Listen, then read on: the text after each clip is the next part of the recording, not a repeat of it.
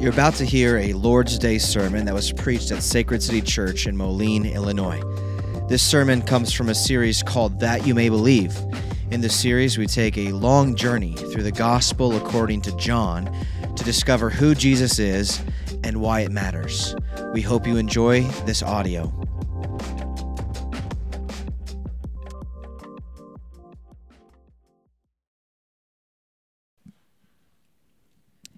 Hear the word of the Lord from John 7, 1-52. After this, Jesus went about in Galilee. He would not go about in Judah because the Jews were seeking to kill him. Now the Jews' feast of booths was at hand. So his brothers said to him, "Leave here and go to Judah, that your disciples also may see the works you are doing. For no one works in secret if he seeks to be known openly. If you do these things, show yourself to the world." For not even his brothers believed in him. Jesus said to them, "My time has not yet come, but your time is always here. The world cannot hate you, but it hates me because I testify about it that its works are evil. You go up to the feast. I am not going up to this feast, for my time has not yet fully come." After saying this, he remained in Galilee. But after his brothers had gone up to the feast, then he also went up, not publicly, but in private. The Jews were looking for him at the feast, and saying, "Where is he?" And there was much muttering about him among the people. Well, some said, "He is a good man." Others said, "No, he is leading the people astray." Yet for fear of the Jews, no one spoke openly of him. About the middle of the feast, Jesus went up into the temple and began teaching. The Jews therefore marveled, saying, "How is it that this man has learning when he has never studied?" So Jesus answered them, "My teaching is not mine, but his who sent me. If anyone's will is to do God's will, he will know whether the teaching is from God or whether I am speaking on my own authority. The one who speaks on his own authority seeks his own glory, but the one who seeks the glory of him who sent him is true, and in him there is no falsehood. Has not Moses given you the law? Yet none of you keep the law. Why do you seek to kill me?" The crowd answered, "You have a demon. Who is seeking to kill you?" Jesus answered them, "I did one work, and you all marvel at it. Moses gave you circumcision, not that it is from Moses, but from the fathers. And you circumcise a man on the Sabbath. If on the Sabbath a man receives circumcision, so that the law of Moses may not be broken, are you angry with me because on the Sabbath I made a man's body well? Do not judge by appearances, but judge with right judgment." Some of the people of Jerusalem therefore said, "Is not this the man whom they seek to kill? And here he is, speaking openly, and they say nothing to him. Can it be that the authorities really know that this is the Christ? But we know where this man comes from, and when the Christ appears, no one will know where he comes from." So Jesus proclaimed as he taught in the temple, "You know me, and you know where I come from, but I have not come of my own accord. He who sent me is true, and him you do not know. I know him, for I come from him, and he sent me." So they were seeking to arrest him, but no one laid a hand on him, because his hour had not yet come. Yet many of the people believed in him. They said, "When the Christ appears, will he do more signs than this man has done?" The Pharisees heard the crowd muttering these things about him, and the chief priests and the Pharisees sent officers to arrest him. Jesus then said, "I will be with you a little longer, and then I'm going to him who sent me. You will seek me, and you will not find me. Where I am, you cannot come." The Jews said to one another, "Where does this man intend to go that we will not find him? Does he intend to go to the dispersions among the Greeks and teach the Greeks? What does he mean by saying, 'You will seek me, and you will not find me, and where I am, you cannot come'?" On the last day of the feast, the great day, Jesus stood up and cried out, "If anyone thirsts, let him come to me and drink. Whoever believes in me, as the scripture has said, out of his heart will flow rivers of living water." Now this he said about the Spirit, whom those who believed in him were to receive. For as yet the Spirit had not been given, because Jesus was not yet glorified. When they heard these words, some of the people said, "This really is the prophet." Others said, "This is the Christ."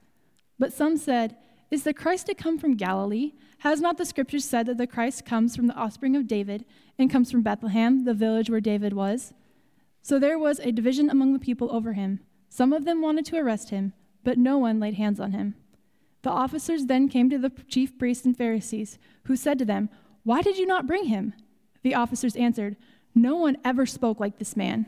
The Pharisees answered them, "Have you also been deceived? Have any of the authorities or the Pharisees believed in him? But this crowd that does not know the law is accursed." Nicodemus, who had gone to him before, and who was one of them, said to them, "Does our law judge a man without first giving him a hearing and learning what he does?" They replied, "Are you from Galilee too? Search and see that no prophet arises from Galilee." This is the word of the Lord. We've been going through the book of John for months at this point. And one of the things that I've been saying here pretty much on a monthly basis is that the Gospel of John exists to help us know who Jesus truly is and why it matters. In John chapter 7, what we see is there's a lot of debate around who Jesus is, about his identity. There's a bunch of murmuring going on. You see it several times in this passage. The people are murmuring about who Jesus is, what he's doing here, what he's all about.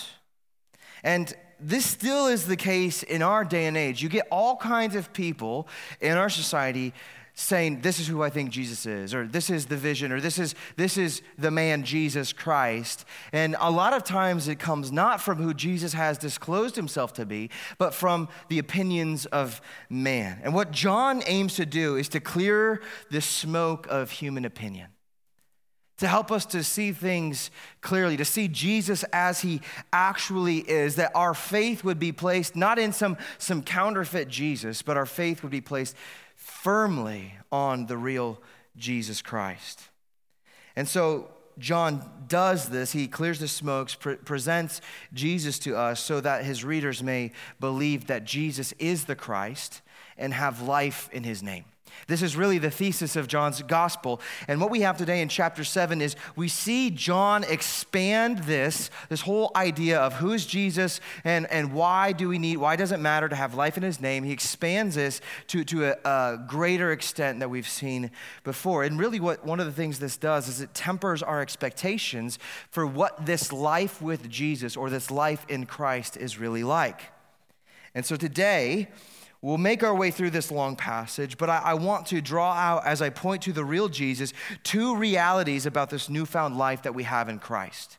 Two really important realities that we must reckon with and understand, because if we don't grasp these realities, we will be very confused or perplexed or just discouraged about this life that we have in Christ. And so much so that a lot of people, they get to that point of confusion or feeling perplexed or discouragement, and they start to wonder, am I following Jesus right? Is this Christianity thing, is this really true, or am I doing it wrong? And sometimes if these doubts keep circulating and circulating, unfortunately people will walk away from Jesus and leave the faith. And so what I want to do is approach these things and prepare you for these realities of what it looks like to live with Christ. And so let's do that first by unpacking the context of our text here and give a quick 30,000-foot view of what's going on in John really from the beginning of John chapter 1 all the way through John chapter 8. We're told that this scene in John chapter 7 is happening during the Feast of Booths, or the Feast of Tabernacles. This was one of the feasts that God commanded his people to observe, and it was an annual routine that they would go through. And in this feast, they would celebrate two things. One, they would celebrate God's past provision. Specifically, the time frame of this feast would be around harvest time. And so as they're bringing in crops, they're seeing God has provided for us in this moment in time. But it's meant to take them even back further to the time that God's people were wandering through the wilderness. This really brings them back to, and this is why it's called the Feast of Booths, is because while they were in the wilderness, it was the giant camping trip for 40 years. God's people wandering through the desert, and they lived in these tents. And so what they would do for a week is they would have these tents. People would pitch tents on the roofs of their houses. People would travel in from outside of Jerusalem into Jerusalem and camp, and they would observe this time and remember God's past provision throughout the wilderness. And through this celebration, there were four themes that always are kind of going on at any time. Because it was the time of harvest, bread is associated with harvest, and then this idea of harvest and bread then connects it to the times when God would provide manna for them, raining that bread from heaven while they're out in the wilderness. Another thing, a theme that was going on during this celebration is that there would be a water ceremony. They would bring in these large vessels of water. They would bring them into the temple, and it'd serve as a reminder of when God brought forth water from a rock while they were out in the wilderness and parched. They would also have a torch ceremony or a lighting ceremony where they'd bring in these torches with light and they'd bring them into the temple and they would light the lampstands that were there in the temple. That was to remind them of God who had gone before them as a pillar of light in the wilderness. And of course, the camping aspect, setting up their tents, their booths. All of this stuff was meant to point them backwards and to remind them of how God had provided for them in the past. Now, this celebration, the Jews knew that. That's what it was existed for, to point backward in time. But what Jesus is telling us here in this passage is this festival, the Festival of Tabernacles, the Festival of Booths, whatever you call it, is meant not just to point backwards, but ultimately it was meant to point to Jesus. It's as if Jesus is standing there in the midst of all of the people gathering together, and Jesus is saying, it's all about me. Now, when you do this overview of John's gospel so far, it becomes very clear. John chapter 1, in the beginning was the Word was God, and the Word put on flesh and dwelt or tabernacled among us. Okay, there's your booth, there's your tabernacle. Jesus told us in John chapter 4 and with the Samaritan woman at the well, and now we see it again this week in 7, an allusion to living water, going back to the water from the rock. We see Jesus say in John chapter 6, he was talking about the bread of life, a better bread than what Moses gave while they were out in the wilderness. And if you jump ahead to next week, Jesus says, I am the light of the world. All of these themes that were circulating here in the Festival of Booths, Jesus is standing there in the midst of the people and saying, it's all about me. And all of these themes through the Festival of Booths was meant to point to God's orchestration of salvation. And Jesus stands there and says, it all goes through me. I am the true and better bread, true and better water. I am the God who dwells among you. I am God Almighty, Son of God, the light of the world. Now, this is one of the reasons why it's so essential for us as Christians to read our Old Testament. See, if we don't read our Old Testament, it sounds like when Jesus says, I'm the light of the world, or I'm the bread of life, it just sounds like he's throwing out these random phrases. And you're like, oh, that's a weird thing to say. But really, all of them are rooted in the tradition of God's people and his story of redemption. In order to understand who Jesus truly is, we have to study the Old Testament. Because all of these things are signposts that point forward to him, the yes and amen to all of God's promises. This is the unfolding of God's revelation, of God's working out of salvation for his people. Now, it's easy for us to stand here now. We've got the Old Testament, we've got the New Testament, and we can start to connect these pieces and see how it all fits together. But what we see here in John chapter 7 is that not everybody has the vantage point, especially during Jesus' ministry, to see all of these themes come together, right? And find their fulfillment in Christ. And the guys who were introduced first in this passage, who don't understand it, are Jesus' own half-brothers. These are guys, John chapter 5 tells us, John 7 verse 5 says that not even Jesus' own brothers believed him. Now these are Jesus' half-brothers in the sense that Mary was their mother, Joseph was their father. The Catholic Church says that Mary was in this perpetual state of virginity, but then here we have Jesus actually having biological brothers who right now we see they don't believe, but they will eventually come to believe, and James is one of them who gave us the Epistle of James. But his own brothers who grew up with him, who are watching his ministry life unfold, who listened to the things he said, they didn't see who Jesus truly was. What they think of Jesus, this is their opinion of Jesus, they think that he's some kind of a cultural influencer, right? Some sort of TikTok celebrity.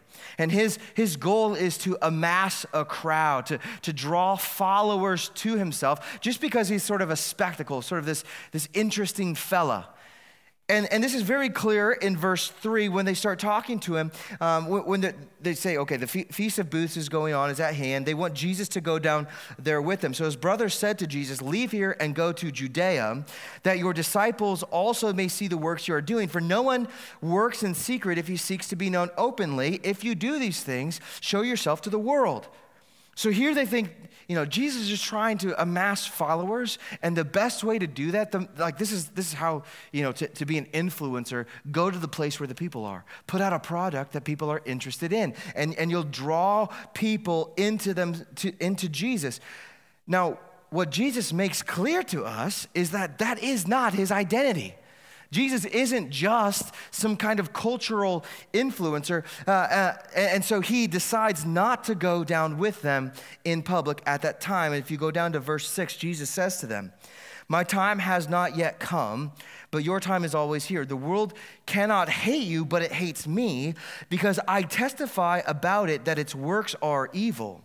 You go up to the feast. I am not going up to the feast, for my time has not yet fully come. After the saying, Jesus remained in Galilee.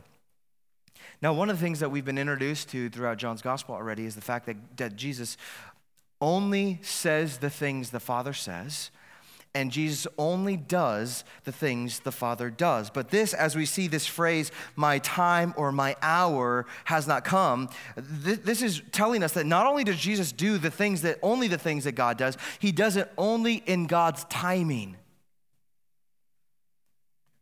This certain death that will come at the hand of the Jews, Jesus knows there's an hour.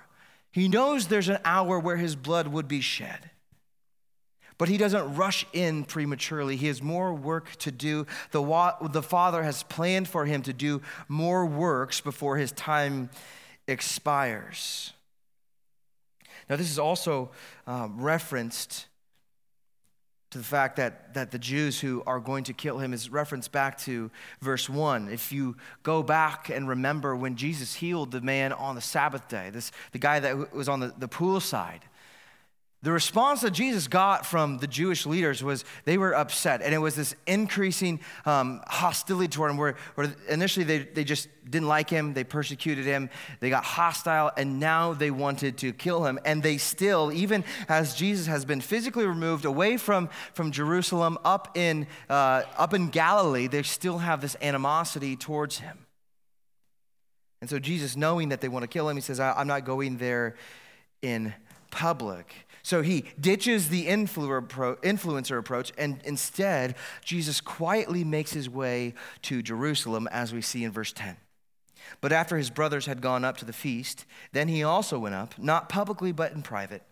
The Jews were looking for him at the feast and saying, "Where is he?" And there was much muttering about him among the people. While some said, "He's a good man," others said, "No, he's leading the people astray." Yet for the fear of the Jews, no one spoke openly about him. Now, to this day, there's still muttering about Jesus. People are still trying to figure out who this Jesus is. And one of the most common things that you hear from people about their view of Jesus is he's just a good guy. He's just a slightly better than average man who did some good stuff in the world. And so we saw it right there. He's a good man. And then on the other hand, you have people say, no, he's dangerous. He's leading people astray. He's trying to sway people away from what is right and true. But one of the things that you have to realize is that though Jesus is oftentimes thought of as a good guy, a nice man, or like a cool uncle, just sort of with the times, very rarely do good guys get crucified. Very rarely do good men get publicly humiliated for what they've said and what they've done. And so we see that version, that opinion about Jesus gets sort of swept away as the story unfolds. On the flip side of this, people are saying he's a menace This Jesus, he's leading people astray. He's a threat to life as we know it. Now, this is wrong because Jesus comes to lead people back to the Father. So they're wrong in the sense that Jesus is not leading people astray, but rather leading them to the Father. But they're right in the sense that Jesus is, in fact, dangerous. That Jesus does bring about some trouble. Jesus is dangerous to the kingdom of darkness. Jesus is dangerous to evil, to the world. In fact, that's why he says if you go back to verse 7, when he says, the world can't hate you, but it hates me because I testify about it that its works are evil. Jesus came to dismantle the powers of the world, to break the strongholds. And so when people meet the real Jesus, when sinners meet the real Jesus, there is a threat. There's a threat to your sin. There's a threat to your flesh, the things that you want to do, the way that your heart is bent towards evil. Jesus will disrupt those things. Jesus will topple the idols of your heart. He will come in and confront you in your sin. And so in this way, they're right. Jesus isn't safe. And we see that this talk, you've got Jesus the good man, you've got Jesus this dangerous man. This talk of Jesus is buzzing, lots of murmuring, but it's not done in a public way. It's very much kept under wraps because people, as verse 13 says, they're afraid of the Jewish leaders. And so this murmuring that happens, you see, it's caused by fear. Now, when you see the people murmuring about Jesus, we must contrast that to the boldness of Jesus that we see in verse 14. It says, about the middle of the feast, Jesus went up into the temple. So the temple would have been a hot spot. That's where a lot of the people are. And he began teaching. So here you see the contrast, the fear of the crowds talking in secret, this murmuring, this stuff going about Jesus. And Jesus has no fear of man, and he goes and presents himself in the middle of the temple, and he starts teaching. Not only does he make himself visible, not only does he start talking and drawing attention to himself, what he's saying is confronting the hypocrisy of the Pharisees. And he lays this all out in verses 19 through 23. So the people who are after him, the people who want to shed his blood, Jesus is standing up and he's addressing them. And one of the things that Jesus really drives at here, he makes this last statement as he's talking to them. He says, do not judge by appearances, but judge with right judgment. Now, the whole thing that Jesus is identifying is the fact that their assessment of Jesus is skewed because of their feelings. Their version of Jesus, or the way that they see Jesus is tainted because they think that Jesus is this big troublemaker who came and healed on the Sabbath. He's wanting to break Moses' commandments and try to lead people astray in that way. But really what Jesus is doing is showing their hypocrisy, that with this whole talk about circumcision, like you'll circumcise on the Sabbath, you got to obey that rule, but then you're not supposed to work on the Sabbath. Which one is it? But Jesus is exposing their hypocrisy. And so he calls them out. Don't think with your feelings. Don't think with wrong judgment. Instead, use right judgment to assess the reality.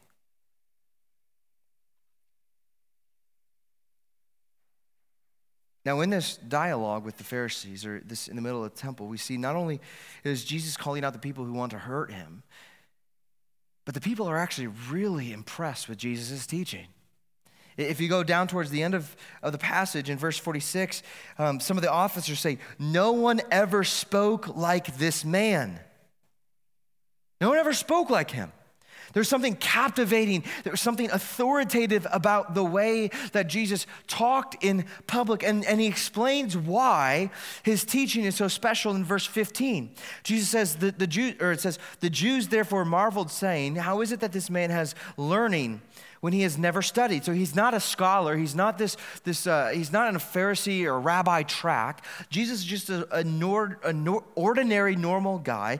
So Jesus answered them. Here's why my teaching is so unique. My teaching is not mine, but his who sent me. If anyone's will is to do God's will, he will know whether the teaching is from God or whether I'm speaking on my own authority. The one who speaks with his own authority seeks his own glory, but the one who seeks the glory of him who sent him is true, and in him there is no falsehood.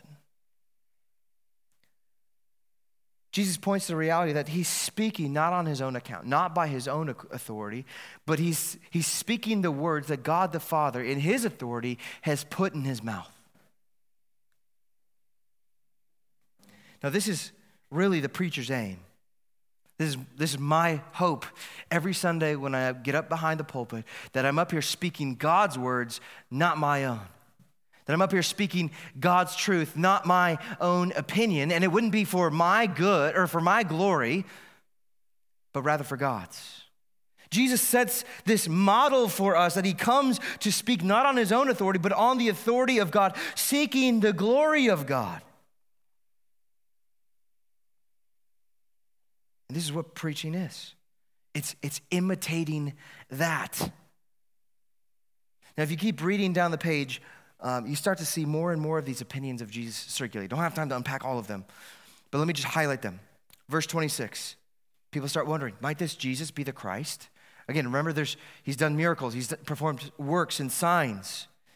In verse 32 through 36, Jesus says, where I'm going, you can't go. And they're like, what does he mean by this? Is he going to the dispersion? Is he running among the Greeks?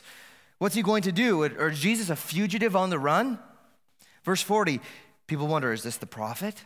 Is this the one who Deuteronomy 18 tells us will come in the way of Moses? Verse 26, verse 41, again, could he be the Christ, right? This theme of the Christ keeps circulating. But then in verse 42, people are like, no, he can't be the Christ because the Christ comes from Bethlehem. Jesus comes from Nazareth or Galilee. The Christ has to be from the line of David. They didn't realize Jesus' lineage, and so they're dismissing Jesus because he doesn't meet the prophecies that they thought. They didn't have the full view of things. You got some people think he's demon-possessed. When Jesus says, why do you seek to kill me? The crowd answers, you've got a demon. He's a madman. He's lost his marbles. Yet through this jumble of opinions, Jesus again begins to self-disclose. Jesus tells us who he is. In verse 28, even when he's talking about speaking not on his own account, but on the Father's account, right? The Son of God. And then in verse 28, so Jesus proclaimed as he taught in the temple, you know me, you know where I come from, but I have not come of my own accord. Again, the Father has sent me. He who sent me is true, and him you do not know. I know him, for I come from him, and he sent me. Jesus is telling them, I am the heaven-sent Son of God. There's no one else like me. There's no one else who can say, I am the bread of life. There's no one else who can give living water. There's no one else who can put on flesh and dwell among you as they are God. And then in verse 37, Jesus makes this cry.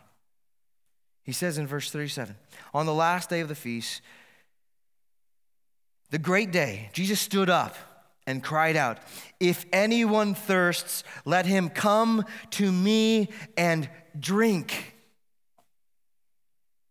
Now, even after Jesus gives this self-disclosure as the Son of God, as this one who gives the living water, you keep going down further, you start to see that it says this in verse 40. When they heard these words, some of the people said, this really is the prophet. Others says he is the Christ. But some said, is the Christ to come from Galilee? Has not the scripture said that the Christ comes from the offspring of David and comes from Bethlehem, the village where David was? So there was division among the people over him. See, even after Jesus has given his own self-disclosure, there are still opinions circulating. And it's not just Jesus who gives his own self-disclosure. He's giving the testimony of the Father. Right? Which is what he says. If you hear my voice, you know, and you know the Father, you know the words that I'm speaking are true.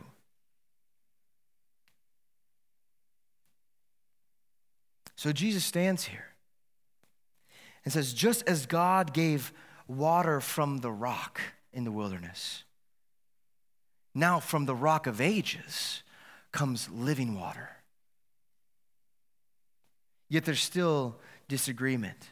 There's not an agreement. Now, we must understand that the real Jesus is divisive. The real Jesus is divisive. In fact, you see this in Luke chapter 12. Let me flip to it here real quick. Luke 12, 51 through 53 says this. In fact, this is the heading, not peace, but division. It says, do you think, Jesus' words, do you think I have come to give peace on earth? No, I tell you, but rather division. From now on, in one's house, there will be 5 divided, 3 against 2 and 2 against 3. They will be divided, father against son, and son against father, mother against daughter, and daughter against mother, mother-in-law against her daughter-in-law, and daughter-in-law against mother-in-law. Jesus, we have to realize this, that we cannot try to tinker this reality apart in Christianity, or we will lose Christianity. Christianity, Jesus is divisive because falsehood cannot exist with truth. This is why Jesus keeps talking about the one who speaks. He is true. God is true. The one who testifies on behalf of God. There's no falsehood in him. Falsehood and truth cannot coexist, just like light and dark cannot coexist. There is divide. Now, this is hard for many people to grasp, right? Because there's something in us that wants to say, man, why can't we all just get along? Why can't we all just be one nice big family? And in pursuit of false peace, people try to take Jesus, water him down to make him more palatable. And what you end up with is this sort of coexist religion that basically boils Jesus down, or faith down, to a point where it's the lowest common denominator, where you cut out all of the offensive bits, you cut out all the stuff that's hard, like those hard sayings that we saw last week, until you have a Jesus who's effectively useless, who's no God.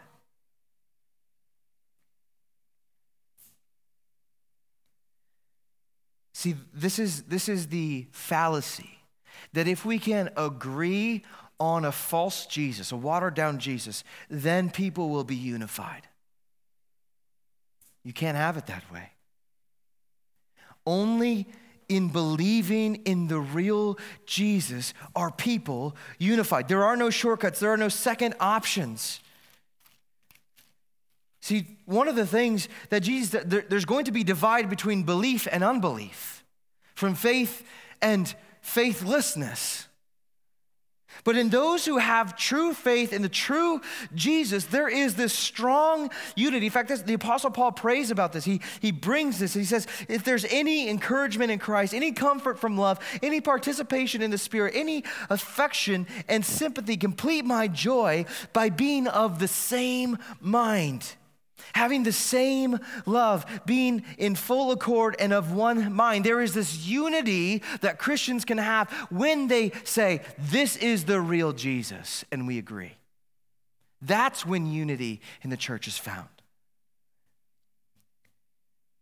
To be of the same mind means we have to think God's thoughts after him. We're not trying to throw out and say, well, let's have a majority vote about how we're going to interpret Jesus. No. The church says, what did God say? And that's what we conform to. And when we do, then there is unity.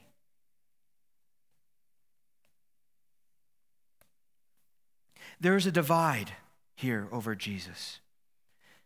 And we will either accept the truth of who Jesus is and believe him, or we will reject it. There is no neutral ground. It's faith or rejection.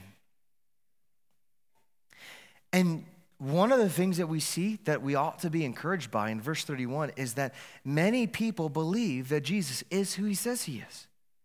Many people look at the evidence that's before their eyes and say, yeah, that's got to be the Christ. I believe him.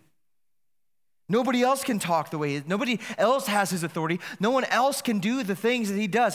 His ministry is verified by God the Father. And so they believe. And to this day, God is still granting people the faith to believe in him. God is still opening up the eyes of people so they would truly see the real Jesus. Now, when we come to faith, when we believe, these are the two realities that we need to be prepared for. When we believe we receive this eternal life, we need to be prepared for reality number one, that division is real.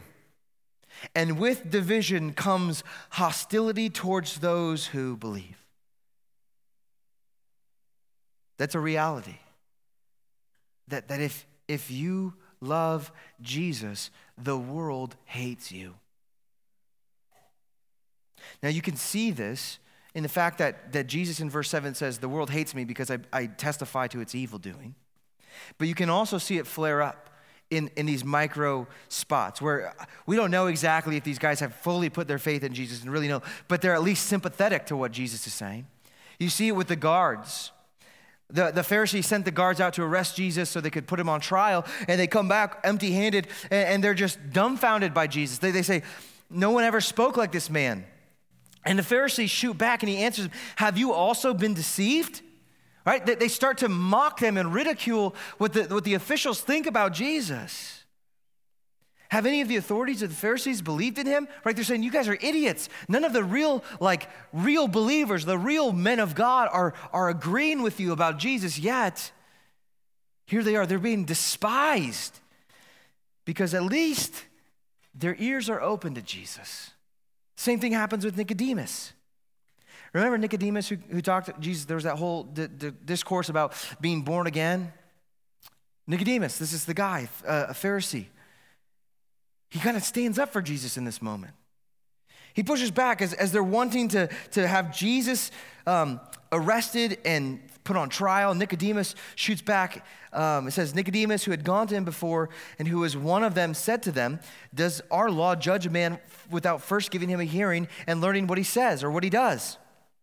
And they replied to him, are you from Galilee too? Are you a peasant? Right? Because there's this real idea that if Nicodemus actually has a very strong heritage, a strong family lineage of being reputable, high view of society in society. They're viewed very highly. His family's name was. Yet he's being ridiculed as some Galilean peasant. And they say, search and see that no prophet arises from Galilee. See, just by being sympathetic or being open to the testimony of Jesus, these guys they get sharp tongues from the Pharisees. This is because the world hates Jesus. And to love Jesus is to be hated by the world. This is what Jesus says in Matthew chapter 10, verse 22. He says, and you will be hated by all for my name's sake, but the one who endures to the end will be saved. To be at peace with the world, to not experience strain or tension or to feel the animosity or the enmity that is placed between faith and unbelief. If you don't experience that pull, that strain, that tension, that's a dangerous spot to be in. Because it means that you're likely more in love with the world than you are loving Jesus. See, if your allegiance is to Jesus, it will cause enmity. It's like your life as a Christian will be dealing with the antithesis, the enmity between the seed of the woman and the seed of the serpent. Yet here's the thing, if we're not prepared for this reality, if we're not prepared for the division and the hostility that comes when we put our faith in Jesus, what's going to happen is that you're going to feel this tension, this pull. It's going to feel uncomfortable, and you're going to want to escape from that strain. You're going to want to dilute Christianity to something that it's not. So then now no longer does the world want to attack you. And that's where the danger lies. Because if you take Christianity and start dismantling it or what's it called, deconstructing it to the point where it's cool with society, then you no longer have a true faith. But this temptation to like have the easy way has been working very powerfully through the last couple decades. Through evangelical world, you see all kinds of people turning away from the faith, deconstructing, apostatizing, because this enmity is too hard to deal with. They want to avoid the tension. See, if we're not prepared for reality number one, that escape hatch is going to sound very appealing to us. Now, if we are able to grasp reality number one, the fact that there is enmity, reality number one will be very overwhelming if it weren't for reality number two. See, if reality number one is all that there is, and I, on my own strength, am meant to resist the world, its temptations, to resist the flesh, then that sounds like an exhausting endeavor. But this is reality number two that helps alleviate that burden or that desire or that the feeling that it's up to me and myself to make this happen. Look at verse 38. When Jesus stood up, it says, "Whoever believes in me, as the scripture has said, out of his heart will flow rivers of living water." Now he said this about the Spirit, whom those who believed in him were to receive. For as of yet the Spirit had not been given because Jesus was not yet glorified. So in that moment, Jesus had not yet been glorified because he was still here on earth. But what he was speaking about was the fact that rivers of living water would come from the heart of belief, is saying that the Spirit of God would be given to those who are truly in the faith. That when you believe in Jesus' name, you receive the Holy Spirit. And the Holy Spirit puts something in you that wasn't there before. Where your heart was dry and parched, God puts refreshing waters. Now, waters of living water spew from the heart of the Christian. Now, all the hostility that is meant to deter you from following Jesus, from being obedient to his lordship, is now counteracted by the Holy Spirit, who empowers you, who encourages you, who strengthens you, so that even when there is opposition, the water still flows from you. That allows you to be satisfied in Christ when the world is trying to convince you that it's a futile endeavor. Now here's where this whole thing gets another nice little bow that gets put on this whole thing. What Jesus is saying here, in the middle of the Feast of Booths, not only is Jesus saying, I am here dwelling among you in the flesh, but now my Spirit, when you believe in me, will be in the heart of every believer. God now resides in the heart of Christians. And because the Spirit is there, the Spirit helps you to be satisfied in Christ. Because the Spirit is there, it now strengthens you to resist the pull of the culture. And all of this happens because Jesus is who he says he is, and he has done what the Lord has appointed for him to do. See, if it weren't for Jesus, if Jesus weren't glorified, if he hadn't lived, died, resurrected, ascended to heaven, being glorified right now at the right hand of the Father, then Jesus would be of no help to us. The Spirit, we would not have a Spirit to help us. But because Jesus has come and through his life, death, resurrection, and ascension, we have been washed by his blood. When Jesus was crucified, blood and water flowed from his side so that we would be justified and brought back into relationship with the Father, that we would be sanctified, so now that we would be a fitting vessel for the Holy Spirit to reside in. And from the heart of true faith now comes life-giving water. That's not just for us to drink, but to be shared with the world. To share the truth of who Jesus is and what he has done. To feed our hungry souls, to give us drink as we're parched, to give us dwelling and to dwell in us.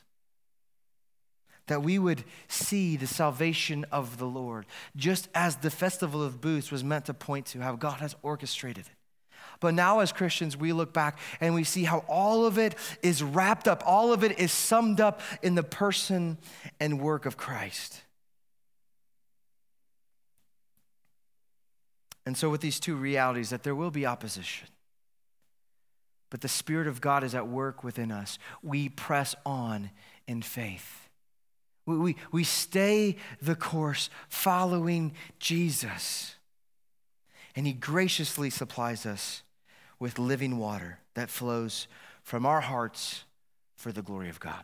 Let's pray. Father, we thank you for your word. We thank you that you have not left us in the dark. The fact that you've redeemed us, you've given us eternal life through your Son, Jesus Christ. But the reality is that this life does not run unopposed. There's hardship, there's struggle, there's opposition.